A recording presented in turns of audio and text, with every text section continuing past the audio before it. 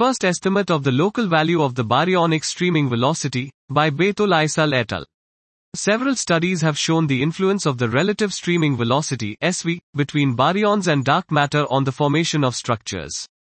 For the first time, we constrain the local value of the SV in which the Milky Way was formed. We use the semi-analytical model a slot to simulate the formation of Milky Way-like galaxies. The high resolution in mass and time of the dark matter merger trees from the caterpillar simulation enables to accurately model star formation in the smallest progenitor halos at high redshift.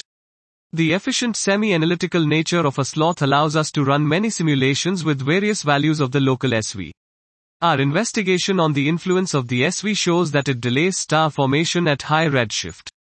However, at redshift z equals 0, the SV has no effect on the total stellar mass in the Milky Way nor its satellites.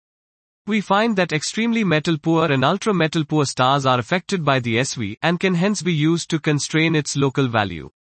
The local optimal value of the SV is VSV equals 1.75 carat plus 0.13 to 0.28 sigma SV, which is based on 4 independent observables.